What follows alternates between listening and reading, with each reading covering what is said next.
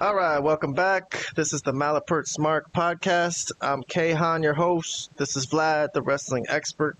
We're back. Had a couple weeks off, but we want to talk about some of the things we missed out on from the time where we were off. John Cena in particular, 2023 guest run, I guess you could call it, in WWE came to an end at Crown Jewel on November 4th. He fought Solo Sikoa and put him over. So I guess we could show a little clip maybe of how it happened. Never thought we'd see, but that desperation. But Cena was really talking about a lot about how he really wanted to win this one.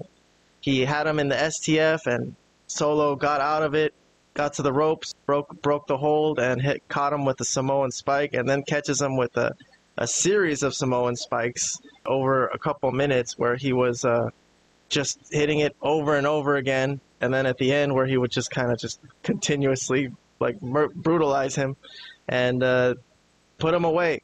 And he just won clean in the middle of the ring. Really pretty incredible.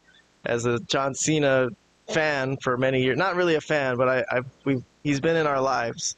He was a champion for so many years, won so many big matches. It is kind of weird to see Cena lose even in this old age like that, but he did what was best for the business. But Vlad, do you want to talk about his little run here? Give it like a little bit of a review. Yeah, since he came back. It's been very good. I think it's been very good. He's done good mic work. Everything he's done has been very solid. And when Roman wasn't there or hasn't been there, he's filled up some of that valuable time because people still want to see John Cena. They care about the stuff that he's in because he's a known commodity. He's now an actor as well, and people know some of the stuff that he's been on and whatever have you. So I think all in all, he's done some good work, promo wise, and this match did what it was supposed to do. I think it was supposed to get Solo as over as he could possibly get, and that's what he did. I mean, he really put him over. Like, this was, if you're really putting a guy over, this is how you do it. Just got beat down, lost, and that's it. It was a beat down at the end. He hit him with his finisher like 8 times. 1, 2, 3 in the middle, no doubt about it. And if that's what they want to do, put Solo over, then they did it right. Yeah, sure. I think it won't be the last we see of Cena. I think this is kind of a part of his arc as well. He didn't get the win he was looking for, but he'll probably come back at some point and get something back and end his career a little better than this. I still have hopes that maybe they could still one day, I know it's probably never going to happen, but they could still one day do a heel thing with him.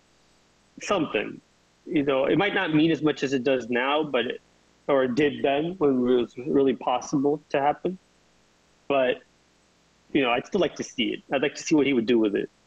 Kind of like when Hogan turned heel with the NWO thing. I mean, obviously it won't be in the same big thing, but it would be interesting to see how someone that's been a face for that many years could do as a heel. And Hogan, we know, did a great job. He did a fantastic job as a heel. So, yeah. I don't think he'll get away from doing movies long enough to be able to have a run like that because it seems like that's a possibility too. The movies just keep going and going and going, and Sure. I met somebody who works in the movie industry. They were waiting for the strike to finish so they could start up again and just keep rolling them out. I'm like, why are they making so many movies? Because I will never catch up finishing all these movies. If I started right now watching movies, I cannot watch every movie there's ever been. But they keep making them. So I'm sure they have work for Cena because he's a pretty good actor. And if there's no strike or anything, I don't really see that happening personally. But you're right. I mean, kayfabe is dead. If he's really thinking that he doesn't want to turn heel because he's going to make all the kids cry, come on, dude. Everyone knows wrestling isn't real now. Just do a little heel run for us and make us happy. Let us see what it looks like. I wouldn't mind if they just gave him the NWO. Just put him on an NWO shirt. Yeah, and, that would be interesting. I never even thought of that. But yeah, that would be interesting. Well, we did see him in an NWO shirt once, and that that's right.